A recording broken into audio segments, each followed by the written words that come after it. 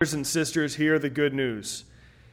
The arrogance of man leads to sin, and sin leads man into isolation and desolation, away from God and away from each other. Adam sinned and was cast out of the garden. Cain defied God, murdered his brother, and was sent out of Eden.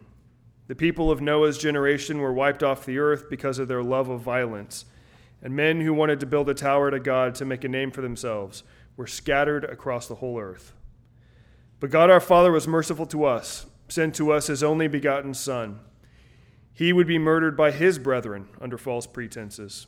His kingdom message would be heard and rejected, and he would be the perfect and innocent scapegoat cast out of the city.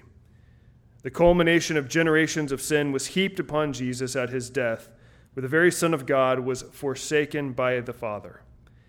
Yet in his death, in his resurrection and ascension and the pouring out of his Holy Spirit, Jesus is remaking the world, a new world characterized by his love, faithfulness, grace, and mercy. And he has brought you into it. He has brought you into himself. In Christ, you are no longer scattered and isolated. In Christ, you are no longer condemned for judgment. In Christ, you are no longer brotherless. In Christ, we have now been brought into a blessed family and into the city of God. Brothers and sisters, having truly confessed our sins, God himself promises you the forgiveness of the Father, the victory of the Son, and the glory and empowerment of the Holy Spirit. Believe this and rejoice. And God's people say, Amen. God's word to us this morning begins in Revelation chapter 21, beginning in verse 9.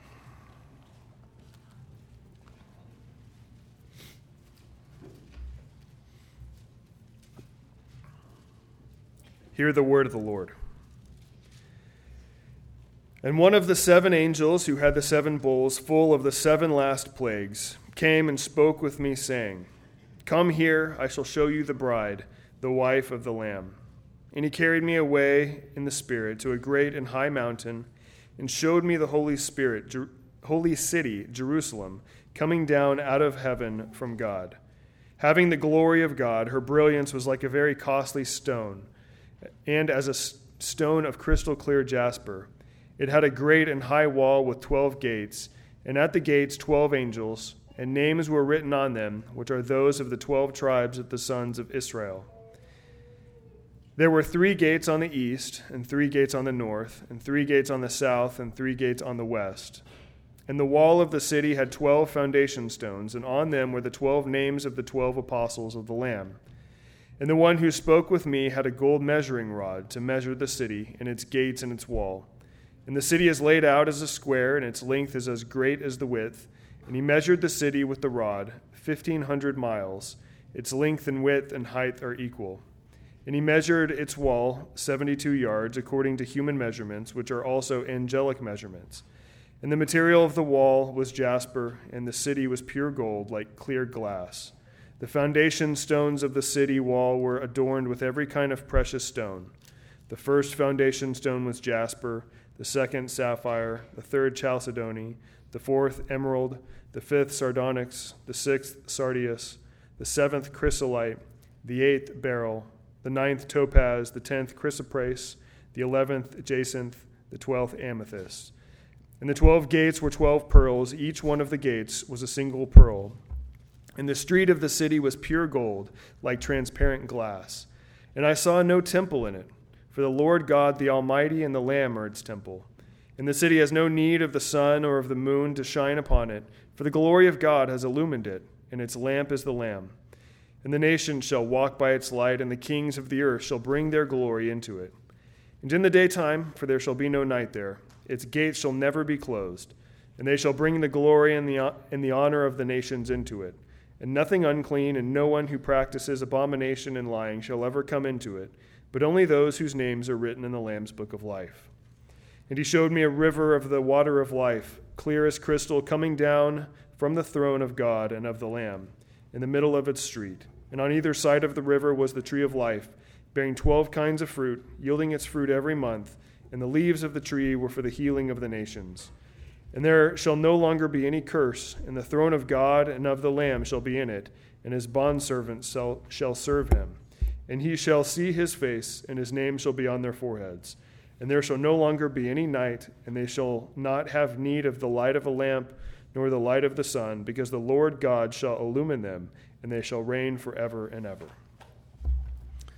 We'll turn now to Genesis chapter 2.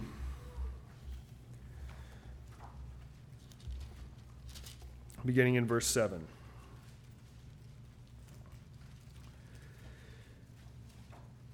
Then Yahweh God formed man of the dust from the ground, and breathed into his nostrils the breath of life, and man became a living being. And Yahweh God planted a garden toward the east, in Eden, and there he placed the man whom he had formed. And out of the ground Yahweh God caused to grow every tree that is pleasing to the sight, and good for food, the tree of life also in the midst of the garden, and the tree of the knowledge of good and evil. Now a river flowed out of Eden to water the garden, and from there it divided and became 4 rivers. The name of the first is Pishon. It flows around the whole land of Havilah, where there is gold. And the gold of that land is good. The bdellium and the onyx stone are there.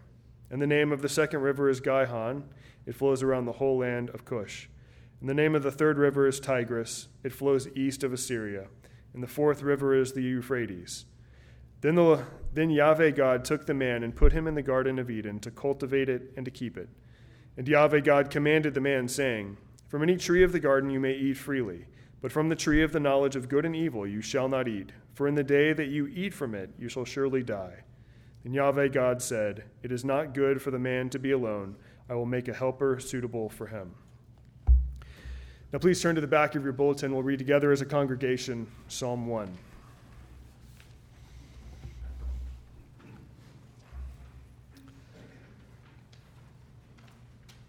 Psalm 1. Blessed is the man who walks not in the counsel of the wicked, nor stands in the way of sinners, nor sits in the seat of scoffers. But his delight is in the law of the Lord, and on his law he meditates day and night. He is like a tree planted by streams of water that yields its fruit in its season, and its leaf does not wither, and all that he does he prospers. The wicked are not so, but are like the chaff that the wind drives away. Therefore the wicked will not stand in the judgment, nor sinners in the congregation of the righteous.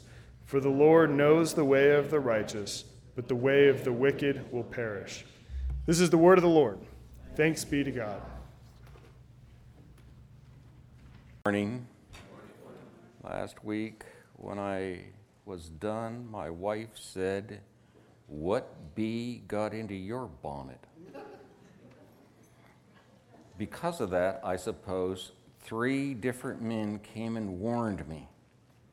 Craig, don't be wild today. There are flowers behind you.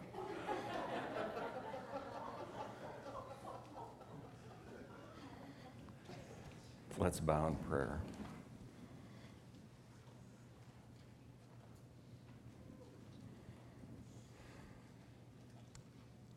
Father, we are grateful that we can come into the holy place through the blood of Christ by a new and a living way which he inaugurated for us through his flesh, that is the veil.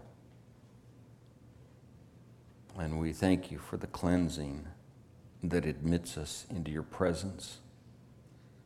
And now we want to hear your word. We ask you to graciously speak to us and grow us up in Christ. This we pray for his glory. Amen.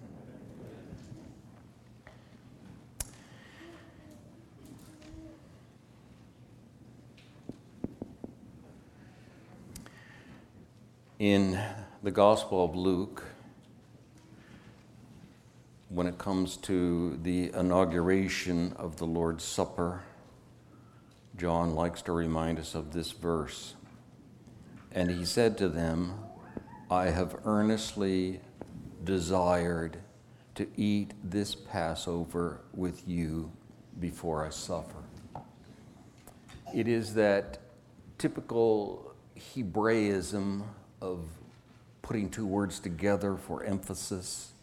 Dying, you will die. Desiring, I desire.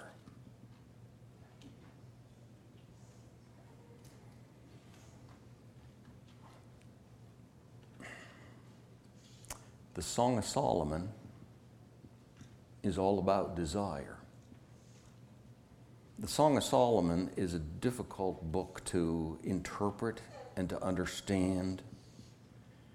And given our sex-crazed culture and our,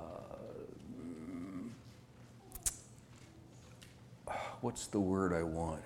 Our insistence upon literalism, we fall far short of understanding the book, and most of us probably don't spend time reading it and thinking about it unless you're doing a Bible program and you run through it. I had a theology professor named Craig Glickman who wrote a book called A Song for Lovers. It is an attempt at the book of Song of Solomon with a literal interpretation and trying to follow the different poetic vignettes and find a story and a meaning. The church in the past and Judaism way past have also struggled with the book of Song of Solomon. And there are 4 ways people look at it. First is literal. And of course, it's a little hard to get around that. But if you just look at it literally, that doesn't get you anywhere. The second way to look at it is allegorically, as an allegory. And of course, those who are literalists accuse certain other sectors of the church of being allegorists. And Paul has an allegory in Galatians chapter 4. So allegory is in the Bible. And when Jesus gives many of his parables, they are allegorical. The third way to look at it is tropologically. And that is when you take the allegory, say you take a parable and you come to allegorize it, and then you try to find where you fit in it, how it applies to you. That's what tropological is. And of course, we do that when we read the scriptures. The fourth way people look at it is analogical or eschatological. That is, how does this work in the future? Is it prophetic in some fashion? And all of these are true. And Jesus makes it clear in Luke 24 that all the scriptures talk about him. So the question is, can you find Jesus in the Song of Solomon? Song of Solomon is meaning that Solomon wrote the song himself. He wrote, if I remember correctly, 1,005 songs. So this is one that is recorded for us. And it's interesting. And we probably don't like to talk about it in public so much, but it is the Word of God, and we're not going to talk about it that much this morning, so, don't get embarrassed. There's some movements in the Song of Solomon that have to do with what we've been up to. And it's to those movements I want to go, but first I want to kind of bring you a little bit of review because I'm sure you're lost, and I might be lost also. Well, we started out on the 29th of May thinking about the fact that Pentecost was coming in a week, and the elders were looking to move from unleavened bread to leavened bread. And so we talked about leavened bread in a fashion. And we said, well, there is no actual commandment to have unleavened bread or to have leavened bread. But of course, in Luke 22, where Jesus earnestly desires to eat the Passover with the disciples, they had unleavened bread because it was the feast of unleavened bread. But this is the Last Supper, and then comes the first Lord's Supper. And the first Lord's Supper comes, as we saw last week, in Acts chapter 2. After the church was added to by 3,000 souls, those who had received the word of Peter and been baptized were added to their number, and they were all together, devoting themselves to the apostles' teaching, to fellowship, to the breaking of bread, the Lord's table, and prayer. And a fear came upon them. Not a fear like, I'm afraid. The New American Standard translates it awe, and that might be the way one might want to translate it, or revere. But you read the end then in Acts chapter 2, verses 42 through 47, down to the end of the chapter, and you see that these people were so changed and full of joy because they had received the gift of the Spirit, and they were willing to part with their possessions. If anybody had need, they would sell them and give them to them. And they were daily in the temple praising God and moving from house to house, breaking bread, having the Lord's Supper, and taking their meals together. And God, at the end of the chapter, says, was adding to their number those who were being saved. So it was just this continual growth.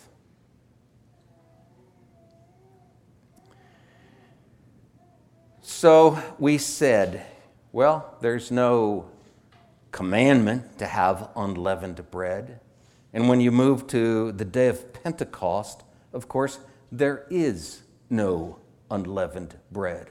At Pentecost, you put leaven into stuff.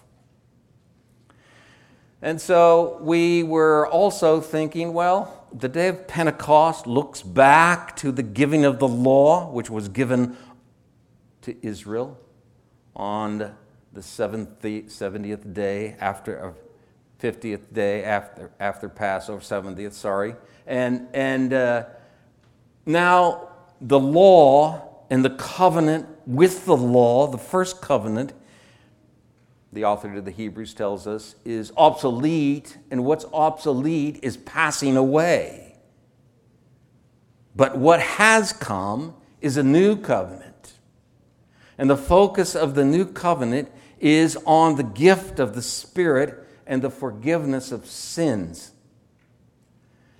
And we looked at Luke chapter 13. I didn't want to get tied up in Matthew chapter 13 with all those parables, but Luke chapter 13, and we saw that Jesus likened the kingdom of God to three measures of grain or flour, about a bushel of flour, and a woman put into it leaven, and the whole was leavened. And I suggested to you that despite what many people have said over the past 100 years about leaven, in this context, leaven is positive. It is not negative. It's not that the three measures are going downhill. The three measures are filling out into this kingdom.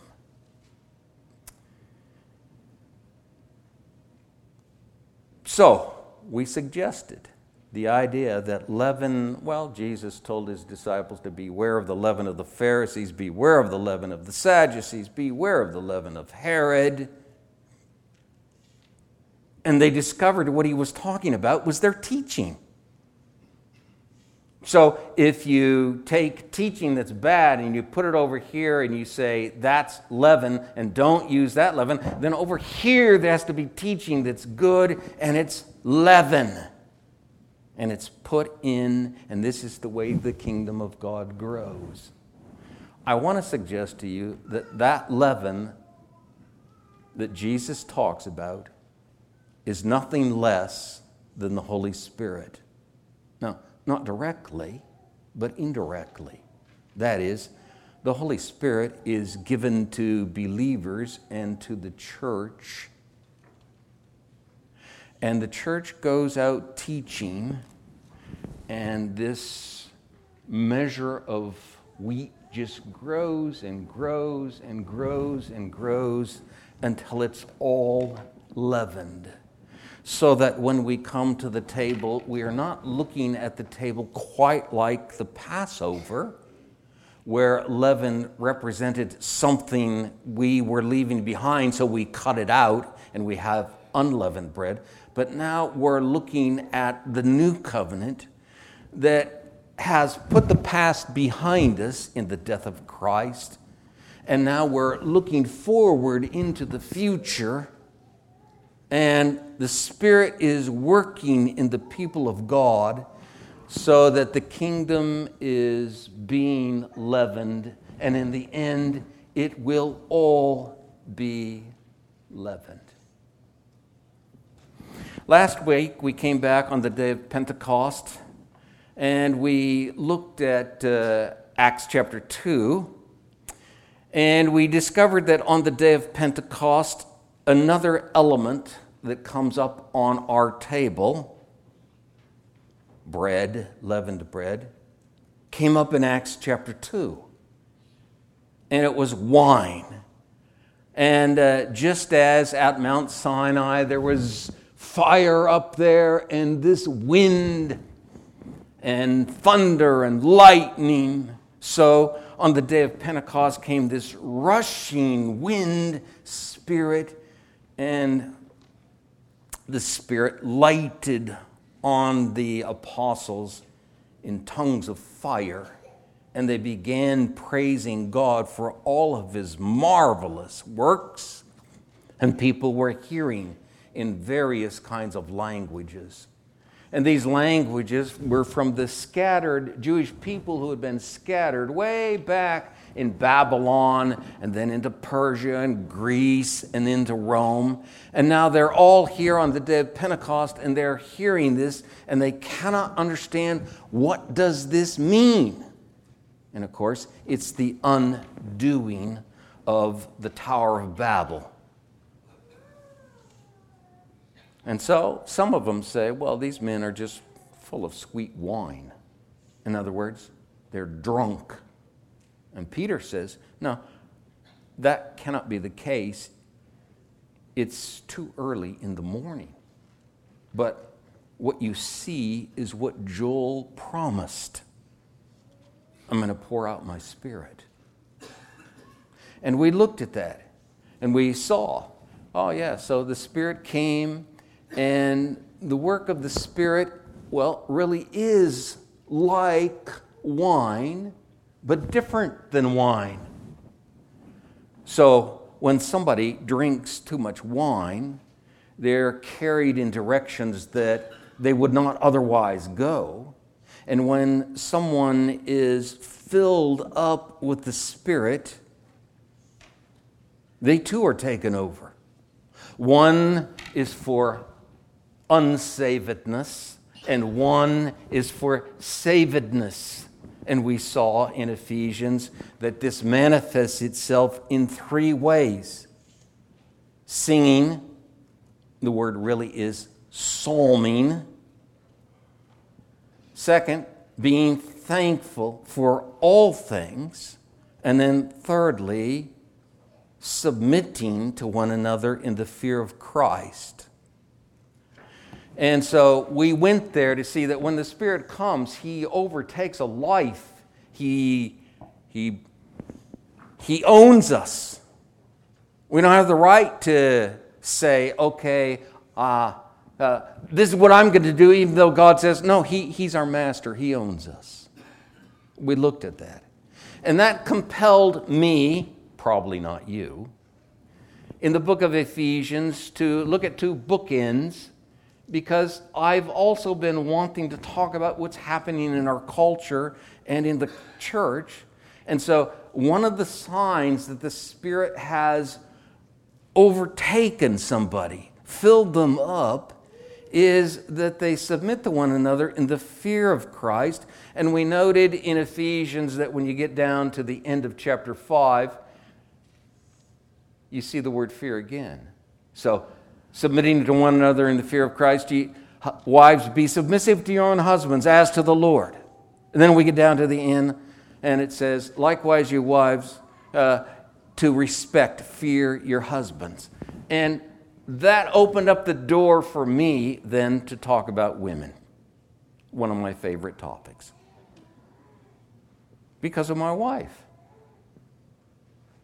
And so we moved into the book of 1 Timothy, and we saw in the book of 1 Timothy in chapter 2 where Paul is calling the church to pray. And he devotes the first half of the chapter to the idea of prayer, and he gives 4 different words for prayer. And because God wants all kinds of people to be saved and to come to the knowledge of the truth. Because there's one God and one mediator between God and man, the man, Christ Jesus. And then he moves on to the application of that.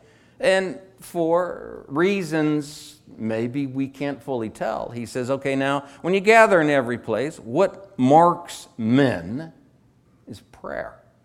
What marks women is cosmetics, adornment. The word from which we get the word world, this beautiful world that God has created.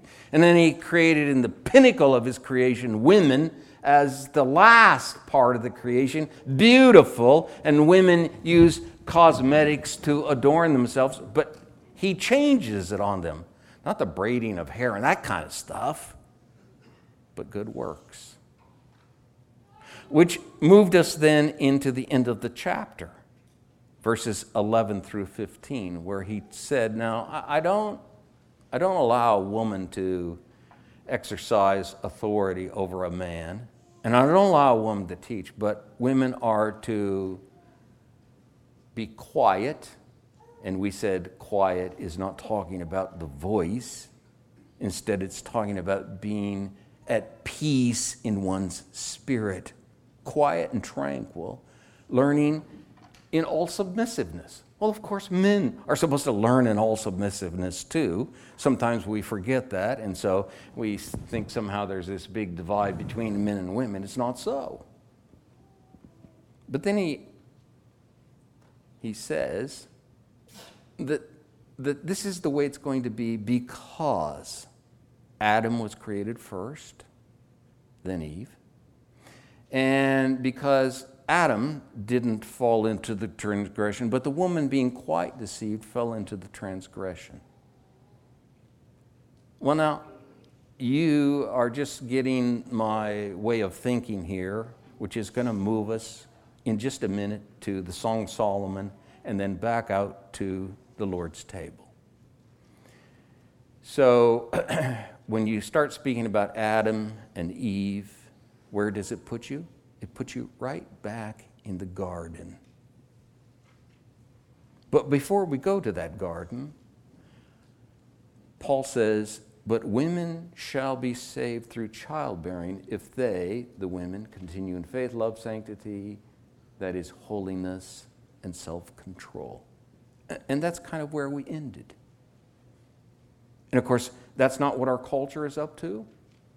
And that's not the way a large section of the church thinks today.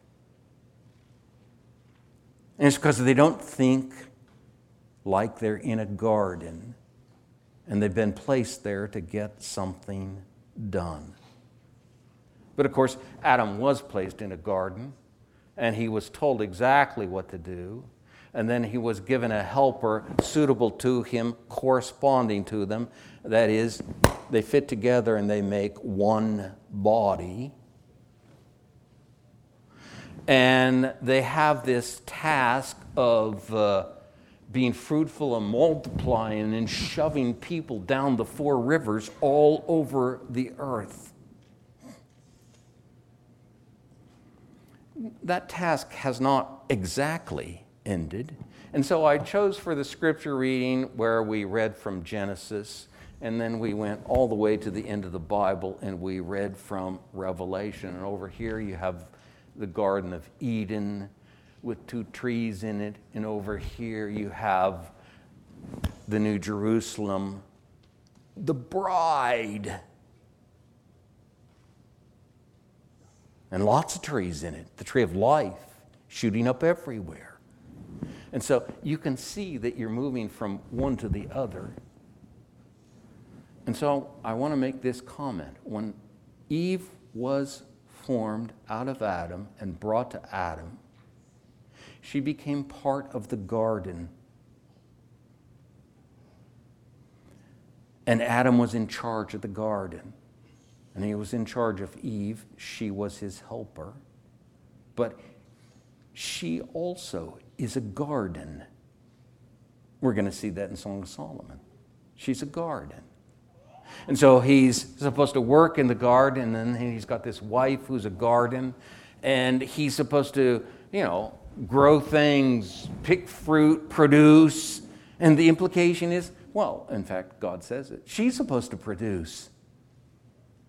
All for the purpose of spreading the Garden of Eden downstream all around so earth begins to look like heaven. Of course, sin came and it disrupted things. And we're not going to talk about sin. But then when you get down to Revelation, you have this huge mountain. And mind you, it is a symbol. It is not literal. I don't think at the end of time, heaven's going to come down and we're going to walk on streets of gold. I suppose it's possible. But this city is called the wife of the Lamb. So over here you have Adam. He's in a garden. And Adam's in the garden and he gets a wife. And so Adam and his wife work the garden and she's part of the garden. And so the garden's fruitful. And Adam's wife is fruitful. Now we get down to the end of time when all things are going to be made new. And you have, just like Eden's up on a mountain, now you have this mountain and the city comes down over it. So you're moving from agrarian to city, and you look at that city, and it's got the tree of life in it, and it's got a river in it, and it has fruit in it, and it's called the wife of the Lamb. She's part of it. She is it. And the implication is, okay, over here Adam failed. Over here, the second Adam, the last Adam, he came to the fight, and he prevailed. And his garden, his wife, is mega productive. And so the water of life runs down, and along the water of life grows up trees that bear fruit every 12 months. And it has leaves that are for the healing of the nations. So what's happening is you have these rivers coming down and all this stuff is shooting out to the nations. But it's a garden city. Now turn, if you would, to Song of Solomon. Let's see if we can make something of this. When I'm done today, you might be more lost than ever. Take courage, though. This is it. Next week, Caleb's up with 2 or 3 lessons on James. I don't know how long that's going to go. And when I come back, we're going to finish off Chronicles. Okay. Song of Solomon, chapter 1. Sometimes called Canticles. Canticles is just a word that means song, a Latin word that means song. May he kiss me with the kisses of his mouth. For your love is better than wine. Your oils have a pleasing fragrance. Your name is like purified oil. Therefore the maidens love you. Draw me after you, and let us let us run. Ooh, I can't read that word. And the king has brought me into his chambers. We will rejoice in you and be glad. We will extol your love, for it is better than wine. Rightly do they love you. Now, this is a song, and all of Song of Solomon is a poem, a song, and it's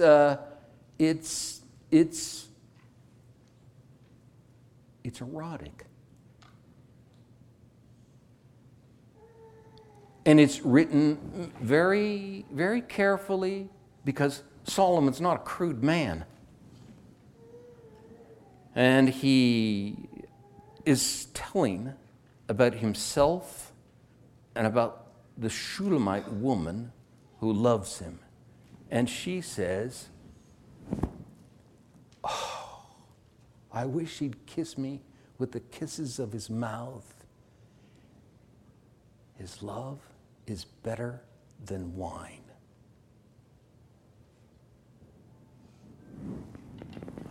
It's repeated. Your love is better than wine. Rightly do the maidens love you.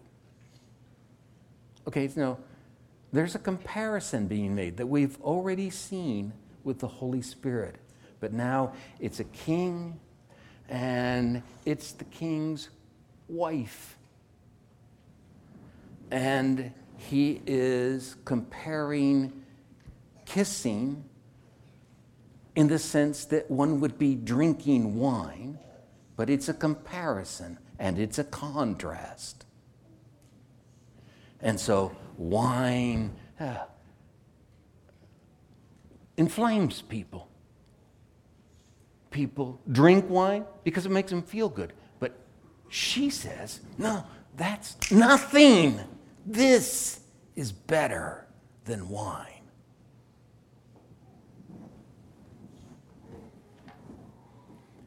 Now, what I want you to notice, you have to give some thought to this. They're coming together, and the idea is they kiss. And this kiss is intoxicating. She wants it.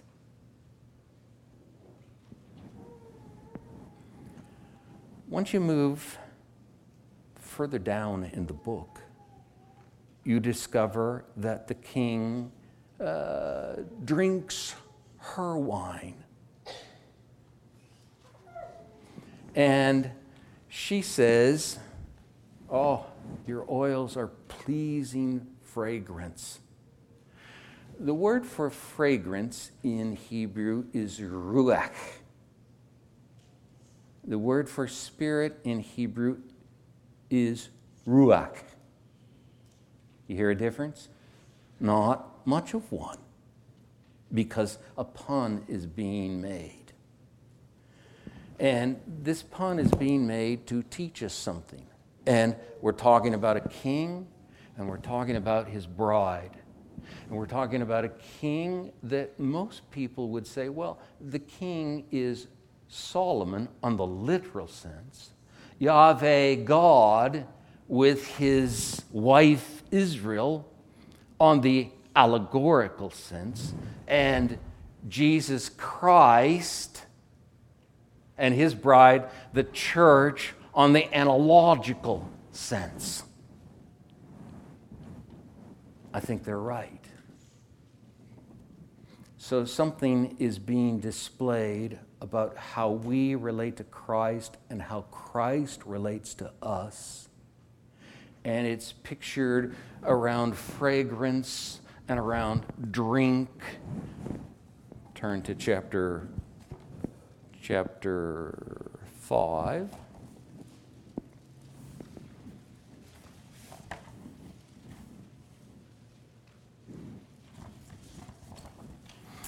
And we won't read it, but you'll notice down at the end of chapter 4, she has a garden. So whereas Eve's brought into the garden and becomes part of the garden, and Adam's supposed to cultivate the garden, cultivate her. So this woman is a garden, and the king is supposed to cultivate his garden and cultivate her. And so it says in chapter 5, verse 1, I have come into my garden, my sister, my bride. I have gathered my myrrh along with my balsam. I have eaten my honeycomb and my honey. I have drunk my wine and my milk. Eat, friends, drink, and get drunk, O lovers. But of course, it's not about getting drunk with wine. It's about getting possessed with love.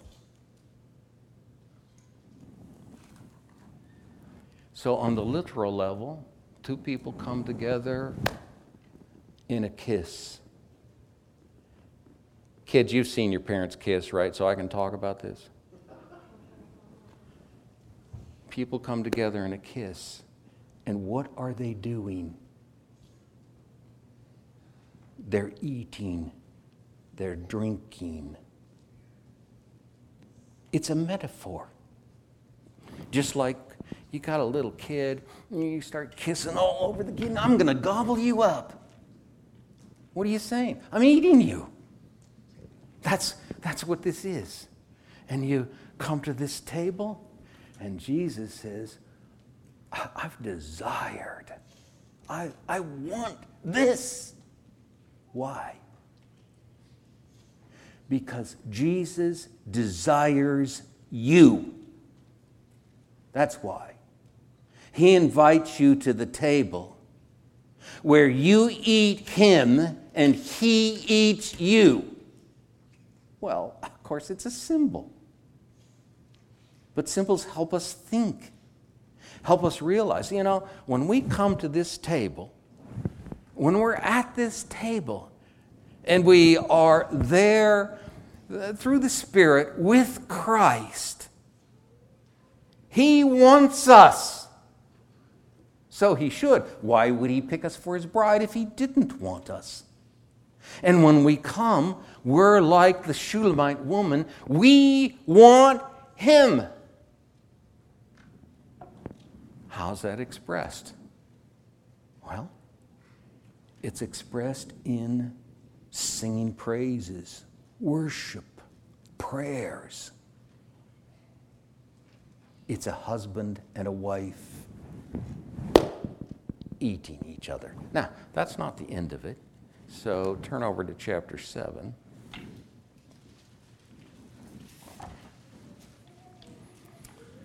There's a poetic. There's names for different poetic stuff, and I'm just learning some of this. So two terms that, well, they've become new to me over the past maybe 8 years. And in this poem, there are 3 times this is done. It's called a wasif or a blason. And what you do is you look at somebody and you admire them. In this case, it's a husband and a wife, and the husband first admires his wife from the top of her head down to her feet. And then in the second case, he admires his wife from her feet up to the top of her head. And in chapter 5, the woman admires her husband.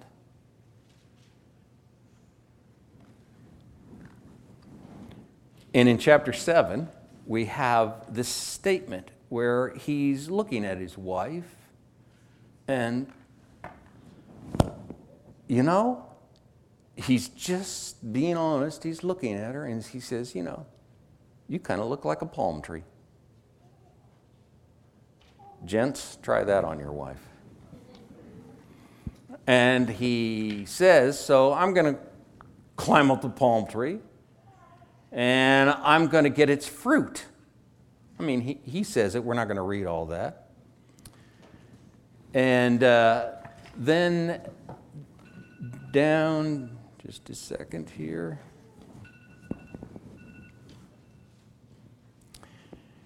Down in, let's look at verse 9.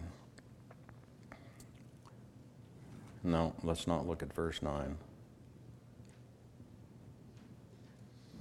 I'm in the wrong chapter, that's why.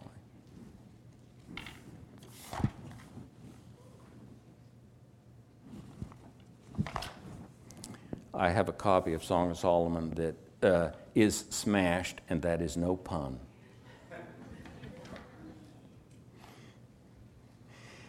Chapter 7, it says, your stature is like a palm tree, and your breasts are like its clusters.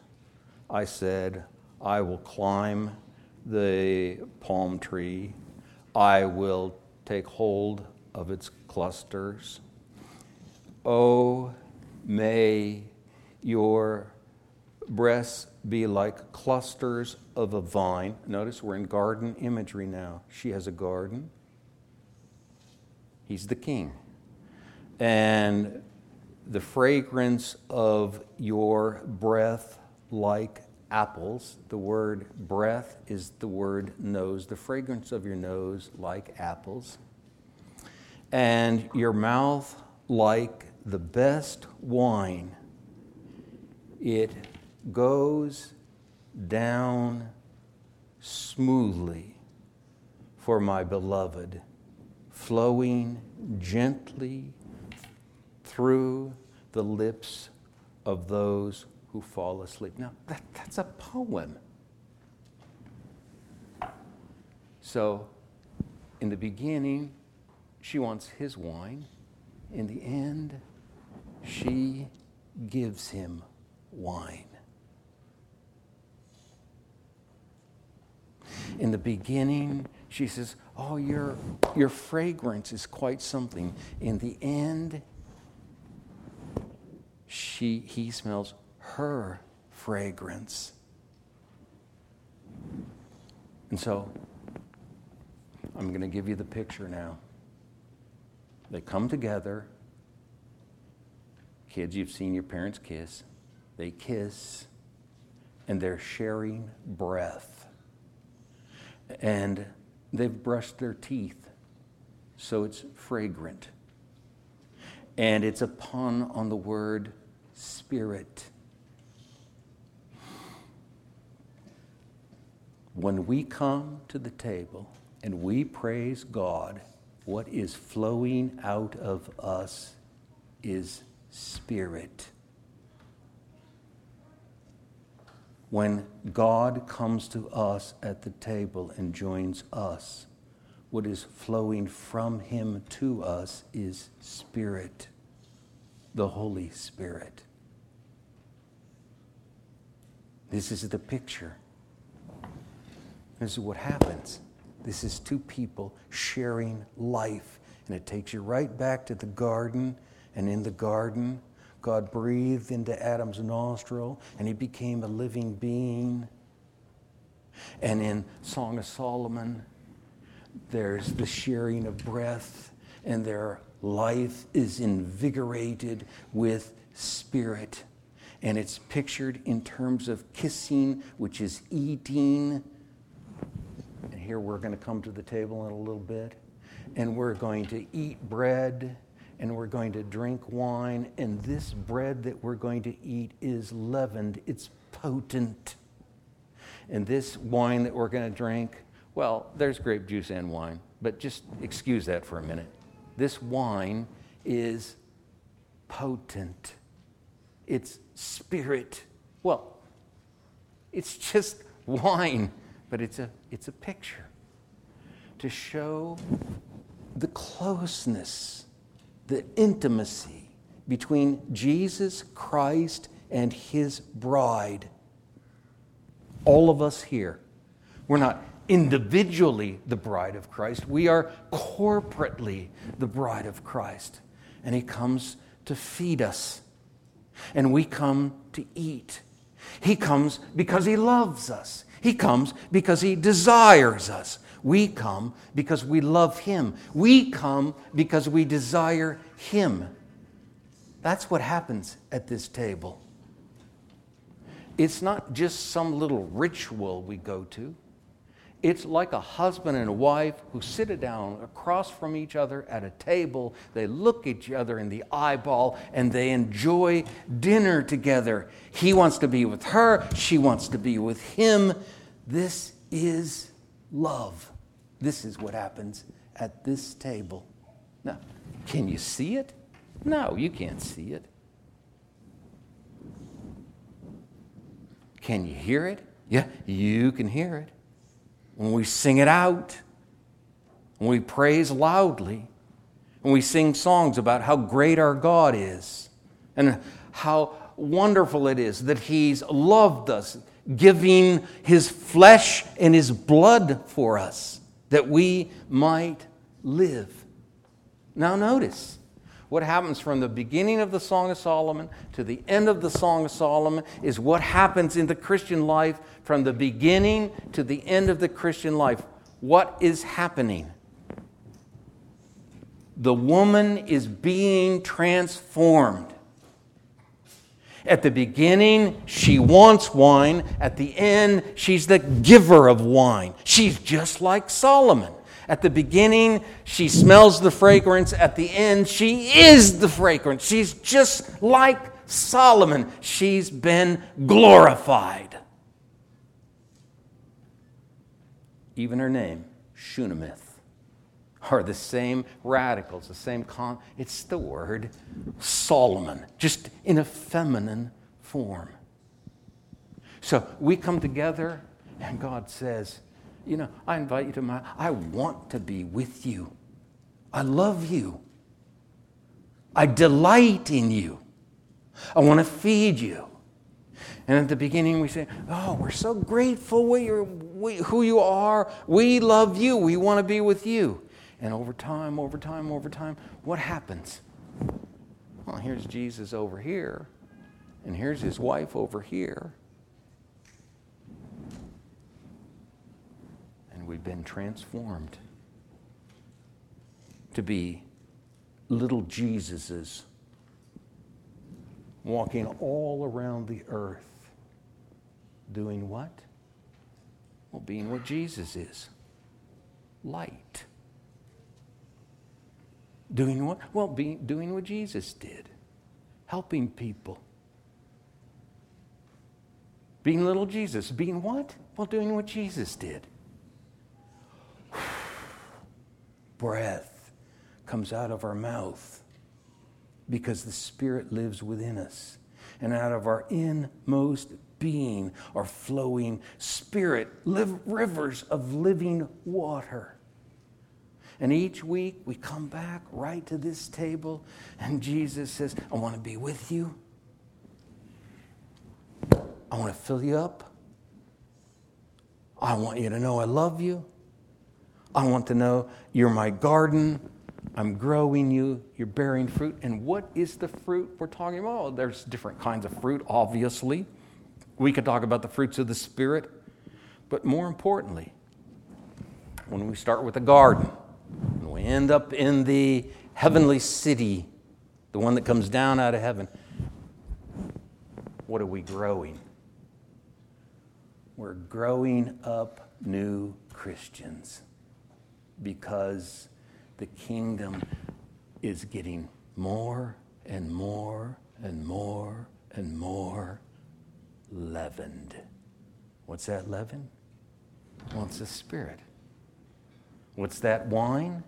Well, it's the blood of Jesus, who has the Spirit in full measure, and He's called the Spirit of Jesus Christ, and we drink that wine and symbolically picture it.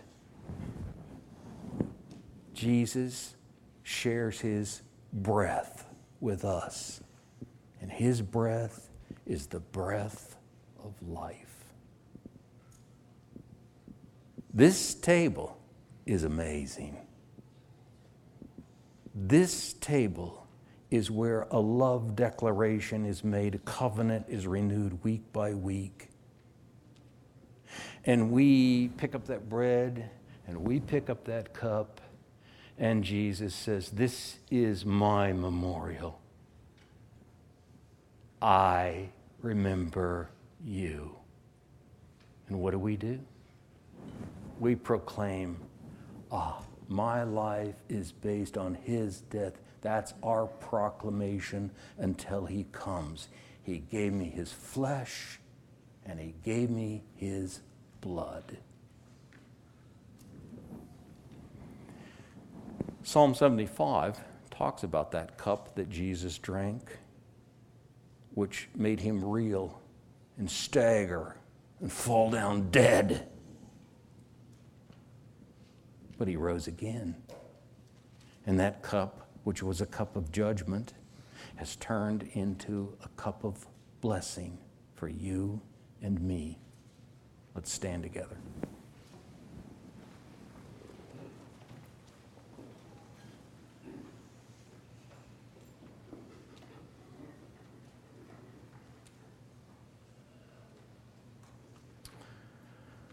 Lord, the first thing I want to say is your word is just spectacular. I wish I understood it better. You are the finest writer, no one better. You're the best poet. You know how to tell a story. You know how to make everything connect together. And I thank you that you give us the opportunity to look into it and ponder it and to just grow a little bit in understanding it. And we thank you that you have selected this company here as your bride, and you delight in us. Oh, it's true, we sin, and you give us a little trouble to straighten us up, but you delight in us. And we are here to confess, we delight in you. We proclaim our dependence upon your death until you come. And so now we ask you to bless us at your table. In Jesus' name, amen.